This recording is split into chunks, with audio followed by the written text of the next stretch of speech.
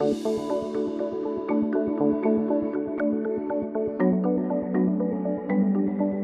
and welcome to Hello from Bhutan. I am Namgizam and I think most of you, if you're watching, you've already recognized the person who I have on the podcast with me today. And if you aren't watching and you're listening, I have on the podcast back again Pawo Choyning Dorji, who actually needs no introduction to Bhutanese, and also to a lot of the international audience because he's an Academy Award nominee and the recipient of the very highly cherished and very prestigious Druk Thukse medal here in Bhutan, which is the highest civilian honor. So thanks for being back on the show. I don't think I've had like this long an introduction for you and all of the times I've interviewed you, and I'm just like, I might forget everything that you're decorated with. Thank you so much, Namgizam. I'm really happy to be back and to be back with you. I think this might be the first time that I'm actually interviewing you on video from all the years that I've known you. I think so, yeah. Yeah? Like it's always been audio, yeah. Right? And I think I've known you, like I was saying, oh, Pawo, when I want to do this podcast, I don't want to do this like so officially as, oh my God, like Pawo, who's been to the Oscars. No, but I want to actually take you back to like, when you first, not really started your journey, but when I first interviewed you, like, about 10 years ago, I think? Like you're a photographer, traveler, wanted to be an aspiring writer, and you had like no idea that you were really going to become like this film director writing scripts, right? It has been an incredible journey. I think you're right. One of the first interviews I did was with you in the Folk Heritage. And we were talking about my photography project along the Silk Roads. Yeah. And just as that I was starting to work on the English version, which you helped with, I got into filmmaking. Which you harassed me for. Yes, I did. No, but I'm hoping that that book actually sees the light of day when you have time to finish it, because it's interesting. You and many others. I remember you telling me after, because I was interviewing you for AFP, right? And I was like, oh, and this is when you'd been nominated for Lunana, and then you were like, oh, I don't know how I'll be if you happen to win the award. It's like, what after that? Quite fearful too, right? Yeah. And then you come back and then you produce and direct another movie, A Monk and the Gun, which a lot of people have said has outdone your first film, right? You wanted to do that. You had that ambition. I wouldn't say I had that ambition. It's interesting because when I first got Oscar nominated, the first person who called me was Nonsakensi Rinpoche. And he congratulated me, and I said, Rinpoche, I'm so scared. And he said, why? And I said, it's my first film, and I'm now Oscar nominated, and the only thing left for me to do is fall down, because everyone strives for an Oscar nomination their entire career, and for me to achieve it with my first film, now I have nowhere else but to fall down. But I mean, and then when I made The Monk and the Gun, it's not like I was Oscar nominated and I set out saying, okay, I'm going to make a film that's going to take me back to the Oscars and that I'm going to win it this time. I didn't have that aspiration. It's interesting because I made Lunana and I already started pre-production for this film. And then the pre-production had to be halted because I got Oscar nominated. So the whole campaign took me away from this film. So no, I didn't make this film as, with the aspiration that it'll top Lunana. It just happened to be there. And of course, Namgizam, when you come after an Oscar nomination, there's incredible expectation. Wherever I go, not just in Bhutan, even in America and in Taiwan where I live, when they hear that you're making a second film, everyone has so much expectation, and that expectation can be a big burden. And I think when I was making The Monk and the Gun, that was something that was a big obstacle for me, that it would actually, it could have, if I wasn't too careful, it might disrupt my creative process. Because the way I work is, I keep things very simple. I keep things very grounded. My stories are very human stories, very simple. But then suddenly, when you keep hearing, oh, this is the Academy Award nominee Pawo's movie. It's the second coming after Lunana, and then you have to block it out because sometimes then that interferes with the creative process. When you talk about the creative process, even for your first film, your script had a lot of revisions, right? Yeah. It had changed from its original form. Yes. Did that happen with The Monk and the Gun as well? Yes. I think filmmaking in Bhutan right now, it's still in its infancy stages, and we are very limited, not only in terms of resources, but also individuals, you know, crew-wise as well. I mean, when we made Hema Hema, we had a lot of foreign crew members. When we made Lunana, we still had to rely, you know, on Americans coming in for sound and all that. And I can see that there's a progression that we're making. But also with another big challenge is cast. You know, yes, we do have a local film industry, but if you really look at it, we don't have professionally trained actors. So it's very difficult, because when you write scripts, when you write these characters and storylines, at the back of my head, I'm always thinking, will I find actors who can play out these roles?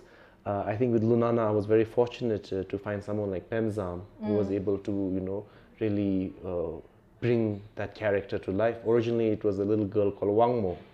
And I remember when I shared the script with my DOP, Jigme Tenzing, he said, forget about finding a girl like that in Lunana, you won't find a girl like that in the whole of Bhutan. But we did find Pemzam.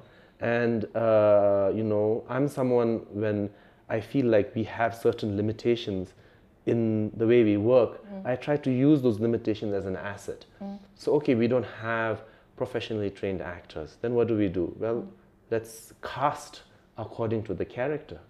And then what I do is I spend time working with these characters and then bringing out their characteristics, their storylines, and then put them into the, you know, into the final script. I think a very good example is the Lama in The Monk and the Gun. He was casted literally 5 days before we started shooting. Oh, is he a real Lama? He's a real Lama. I wanted to ask. So when I went to Bumtang, originally I had casted Lama Tseten, who's a close friend of mine who lives in Tamjing in Bumtang. I had casted him as the Lama, but he, you know, he was very reluctant to do it. And I think if he did it, the Lama character would be very different. Lama Tseten is very Yoda-like.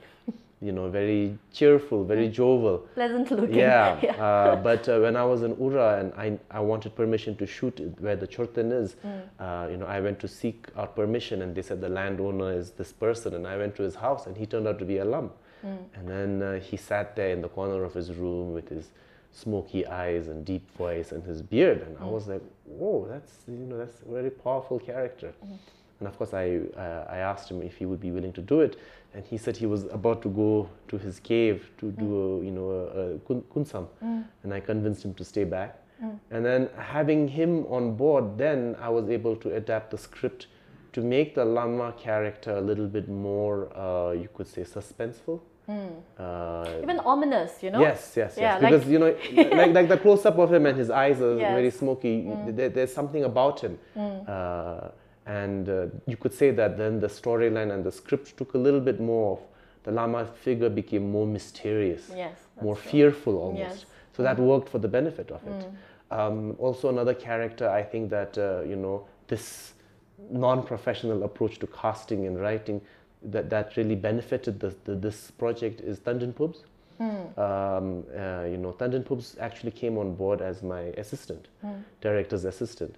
And originally what I wanted to do was I wanted the election officer, you know, to be a Lhotsampa, because I really wanted the film to capture every aspect of Bhutanese society.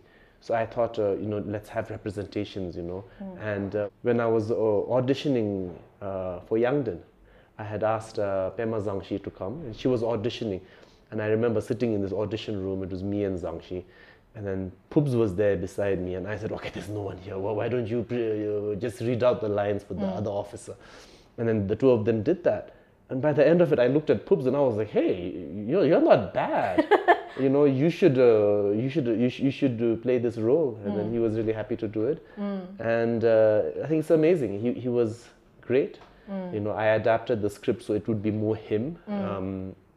I think he has that kind of comedic element that comes through, and that brings life to the character.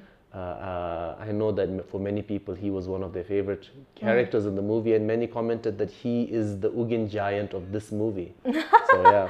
Yeah, that's true, I think. No, but I think all of your characters really strong in A Monk and the Gun, as they were in Nunana, first-time actors, and I think you managed to pick them out. I was just saying how, you know, like other directors elsewhere in the world do not have to encounter the challenge of like casting. Yes. Right? Like Yes, this is like such a unique challenge. Yes. But then I think you've haven't done too badly. Well, I think I have to give credit where it's due. Large part also is to Stephanie, you know, who is Your wife? my wife, Yes. my creative partner.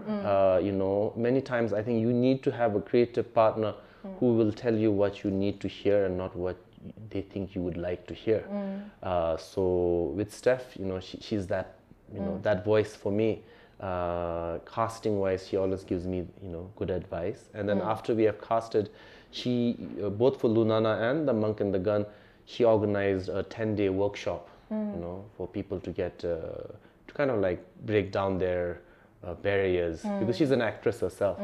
So because when they come, people who have not acted before, and suddenly when they're on set with like big cameras in front of them, you know, you start getting all, you know, you have second thoughts. So what am I doing here?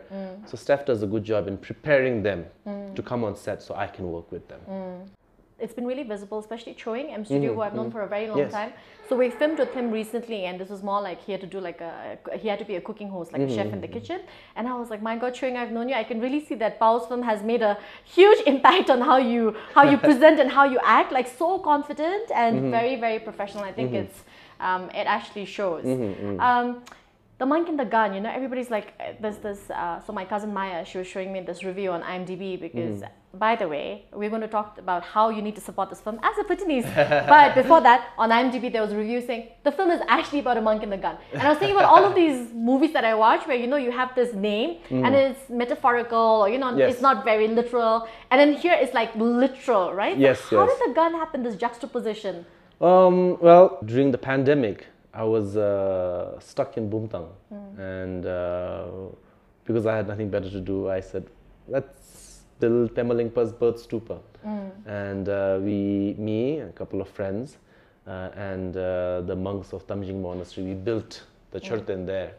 And while building the chorten, we had to deal with everything. So as we laid the foundation, the lamas came on, and then they laid out all these weapons. Of course, we didn't have real guns. So we had little plastic guns and plastic swords, and we laid that down, and then we buried them. And I was so intrigued by that. I thought that was so amazing. So I asked them, what's the symbolism of that? And the Lama told me exactly what I put in the script. That, you know, since guns, weapons represent aggression, hatred, suffering, they are put on the bottommost part of the chorten. The foundation is laid over it. So when the chorten is built, the mind of the chorten representing the enlightened mind is built over that. So wisdom and compassion and the enlightened mind crushes hatred, suffering, conflict. I thought that was so beautiful. And I thought that was something that if we were able to capture it on film, it could be something that could share Bhutan with the rest of the world. And that's one of my main motivations to make films in Bhutan, is to share Bhutanese culture, Bhutanese traditions with the rest of the world. And that's where your role, I was thinking when I was watching The Monk and the Gun, and I watched Nunana as well, I was thinking, you know, Pawo's almost like a historian, like you're archiving important moments in Bhutanese history, and in a creative way that is palatable to a mass audience, you know, it's not like a niche audience, you know, so it's like, so it's for various age groups, and the reactions also are different, right? I was thinking, oh, this could really, I mean, I never knew about how, you know, you put guns and everything. Like, I learned that from your film, right? And I also thought, wow, this is very powerful, right? I think even as a Bhutanese, like, educating people and generations like my cousin Maya, who is the assistant director for this podcast, my assistant for this podcast, like she doesn't know a lot of these things too, right? But also, I think elements in the movie, I thought you had some really strong moments in your film, like that really evoked very emotional responses in Bhutanese in our generation and older, right? Who've lived through the transitional period, as opposed to the younger Bhutanese who come after and they enjoy that comedy, right? Yeah. But that comedy isn't just slapstick comedy. Like that comedy is loaded also, you know, because there's so much more meaning behind that. I think that reaction, like I was sitting in the audience and I was like, oh my God, am I the only one feeling emotional? And I look around and like other people who are like wiping tears. I mean, I didn't have to wipe tears out of my, that came out of my eyes, but everybody else was tearful, right? So did you think that it would evoke this kind of a response? I mean, you did tell me like before we started filming that it did elicit that kind of a response in some of the international audience. Yes. You know, first of all, going back to archiving Bhutanese stories, I think that's very important. I remember when I first decided to become a filmmaker, my teacher, Rinpoche, I remember two of us were sitting outside his house in Pawo, and you know, it was a very intimate, personal moment, just him and me. And he told me, he was like, Pawo, filmmakers have a very important responsibility. And he said, we are the scribes of our time. It is through our stories, through our films, we capture what it means to be Bhutanese. Our hopes, our dreams, our values have to be captured in the stories we tell, so that future generations of Bhutanese can be like, oh, this is how our time was. So I take that responsibility very seriously. I've tried to do that with Lunana Yak in the classroom. I tried to capture, you know, an individual who represents the Bhutanese youth and his wish to find where he belongs. At that time, in 2018, people that wish to go to Australia was there, and that's why that character wants to go to Australia. And now I feel it's become a lot more, you know. And now coming to the response from the audience, you know, to be really frank, when I made Lunana, when I finished writing the script, right at that moment, I knew what I was giving the audience and what I would get back. I was very confident. I knew that, yes, it was a simple story, but I knew a lot of people would find it emotional. You know, there might be a few tears here and there. I expected that. So even when the film premiered in London, I remember standing behind the cinema hall watching, and I was thinking, yeah, you know, it's okay. You know. With The Monk and the Gun, because, you know, I never went to film school. So my films are how I'm trying to become a better filmmaker. One of the main motivations for The Monk and the Gun was, how can I build on what I did with Lunana? Okay, everyone said Lunana is too simple. I was like, okay, fine, let's try something else. Lunana has only one character. Okay, let's make you know, a whole multiple. There's about 9 characters, each with their own lives, each intersecting. And then I was trying for it to be a drama. I was trying for it to be a little bit, you could say, thriller type, a little comedy type. So at the end, when the film actually premiered at Telluride Film Festival, I was so, you know, I don't get nervous usually, but I was so nervous because I was wondering, have I tried to do too much here? You know, what if I tried too much and it all falls apart? So it was funny because we had our world premiere at the Ellis Park Theatre, and it was out in an outdoor park, 550 people, and every time certain scenes came up, I would like quickly walk away, like go to a nearby tree and kind of distract myself and see it and come back. So I don't know, I didn't know what the audience response would be. But as you said, it's interesting because there's so many things going on. There's so many different elements that, you know, some people are laughing, some people are crying, which I find very sweet. You know, even US audiences, you know, certain scenes, they got very emotional. In Bhutan, people are finding scenes when we look back at how Bhutan transitioned, how His Majesty the Fourth King gave us democracy, gifted us democracy, all that. People do get emotional to it. But I think that's the beauty of art, because this film has so many different layers, so many different storylines, that each audience in different regions of the world are finding certain things that they connect with. For example, when we screened the film here in Bhutan, and I was watching yesterday in the audience, I can tell that most of the regular Bhutanese audience, they have no idea what the Second Amendment of the US Constitution is. And the reason I put it the way it is because I was thinking, how would you interpret what the Second Amendment of the US Constitution is to a monk? Conjure. Yeah, so that's how I put it. Yeah. But then I know that for the Bhutanese audience, they'll be like, you know. But for the US audience, that's one of their favorite scenes because they relate to that. Right. And as I said, that's the beauty of art. We can take something, package it in a way that it becomes relatable for every audience. The universal emotions and feelings. I Yes, think yes. you've done a great job with that.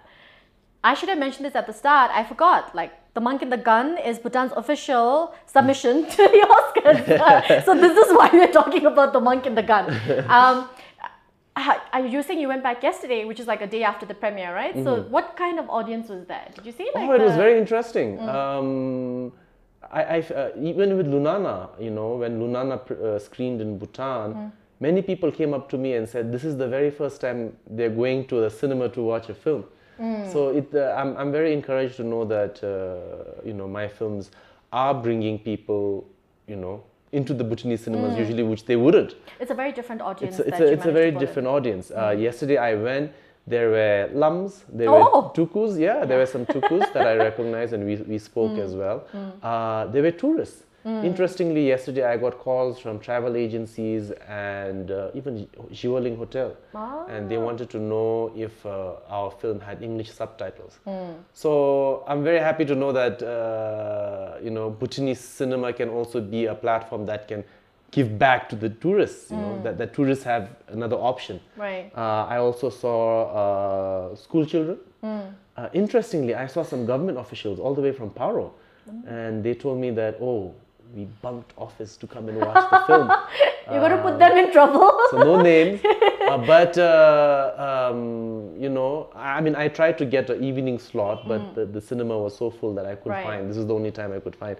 But yeah, it's bringing in a wide range of audiences, and I think that's a celebration of cinema. The Monk and the Gun is actually showing at Lugar Theatre till the end of the month. 4 p.m., right? 4 The p.m. screening is at 4 p.m., which I think for parents like me is such a great time to go and watch a movie. Otherwise, it's too late. So, I mean, what do they call it? Do they call it like a matinee? Is it a matinee show? I think so, yeah. Yeah, so go get the tickets. You're not going to regret buying the tickets and watching this movie because later, I mean, when you see it at... we're hoping that it gets nominated again. If you see that, you'll be like, oh my God, I missed the chance to see it, and you don't want to watch pirated versions of it. Like you watched Lunana Yak in the Classroom, which is ethically wrong, so please don't do that.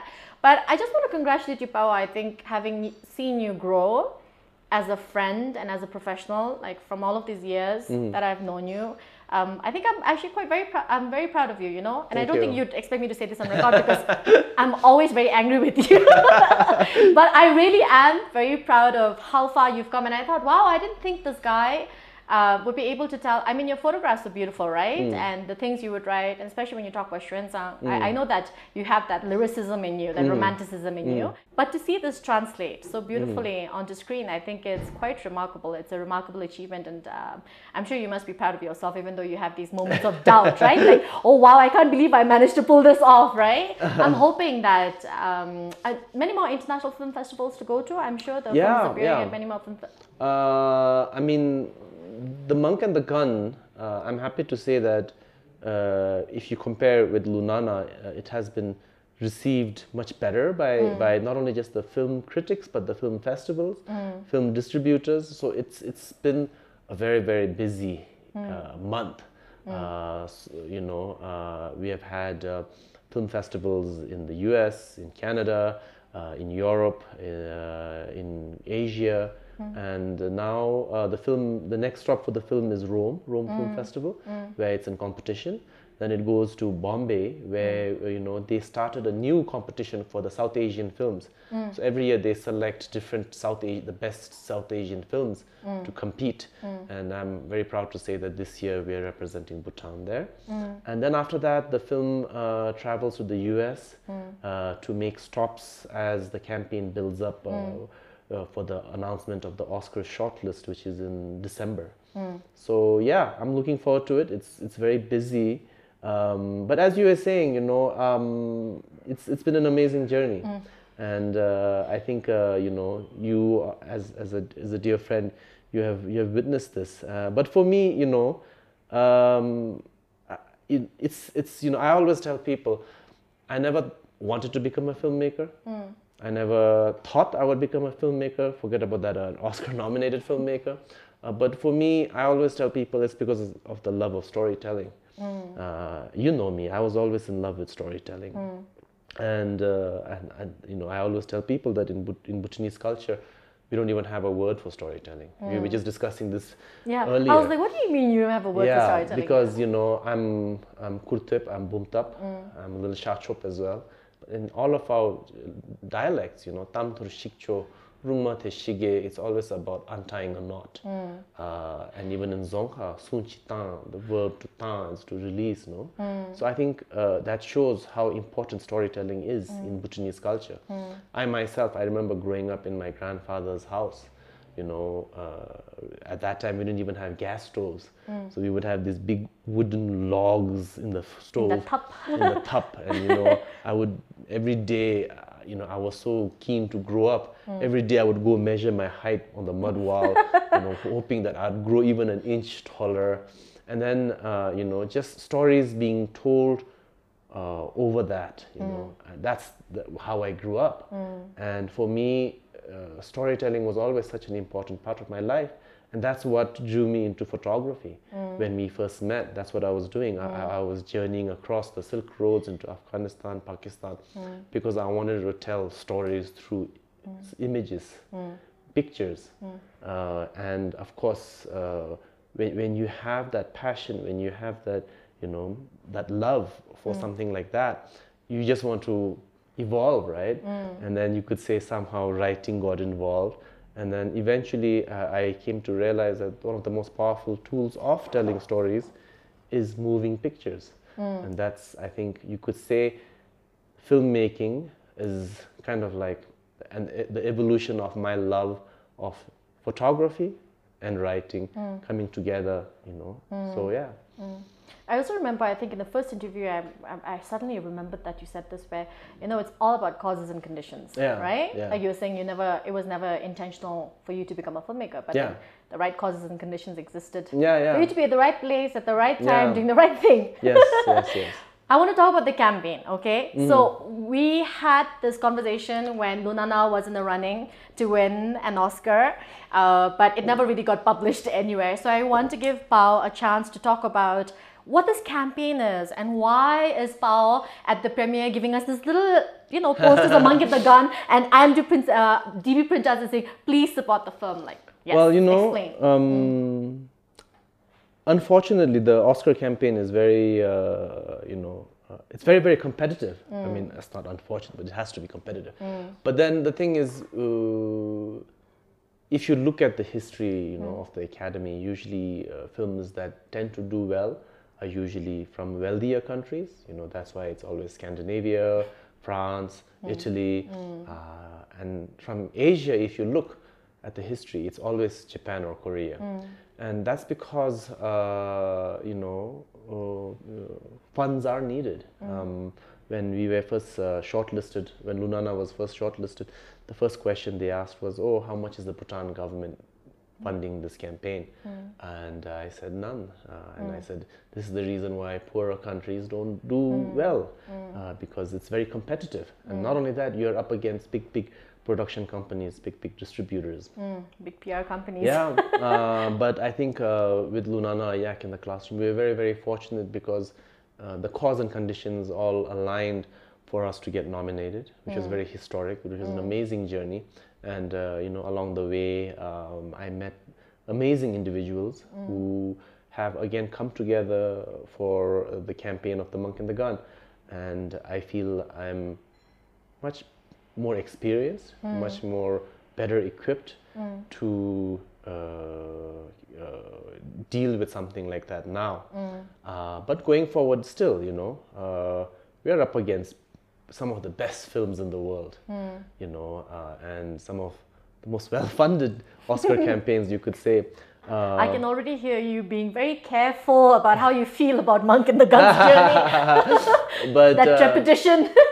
But I mean, and that's why I was telling the audience in the premiere. I said a way we can support the film, since we are a poor country, is to try and create a buzz for it. Right. You know? And one way is to go on IMDb and give us a Yes. rating, Right. so that the film can be trending. People can hear about it, people can see about it, and yeah, interviews like this, your podcast, it all helps, because also Namgizam, what you have to understand is I find it so weird when you full name me, but I can never get used to it. But Namgizam, Rinpoche, Namgizam, like Namgizam more. Yeah, also I think poorer countries, even though the film might be doing well, there might not be interest also even from the press, Right. Press does a lot as well. In Bhutan, unfortunately, films don't really get the press I would say it deserves, because actually the success of a film from Bhutan on the international level does so much for the country, as it showed with Lunana. And I think one way Bhutan can help, if we can't fund the campaign, is Provide visibility. Provide visibility. Right. And we don't have that much. There's only a handful, two actually, two journalists in Bhutan who are interested in the monk and the gun and its journey. So yeah, anything helps. Okay, I will keep that in mind. I think the younger lot too. I mean, if you can get that across on various platforms, support is really, really important. The competition is really intense and fierce once you reach that platform. And I do want to share, I think this is, I do know that it is a fact. It literally is a love letter to Pumtang, the monk and the gun, right? And Pema Lingpa, even though it is not mentioned, this has been like, I think your whole life's goal, right? To be able to, maybe a little bit on that before we wrap up. I'm a Bumtang.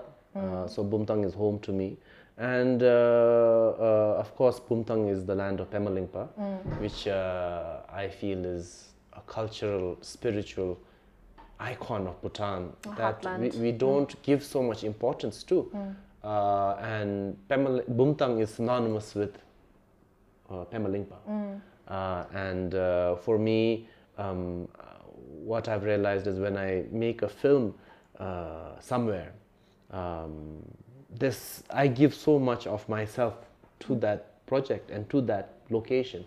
For example, when I made Lunana, I think I left a large part of my heart in Lunana, and I'm still very associated with that place.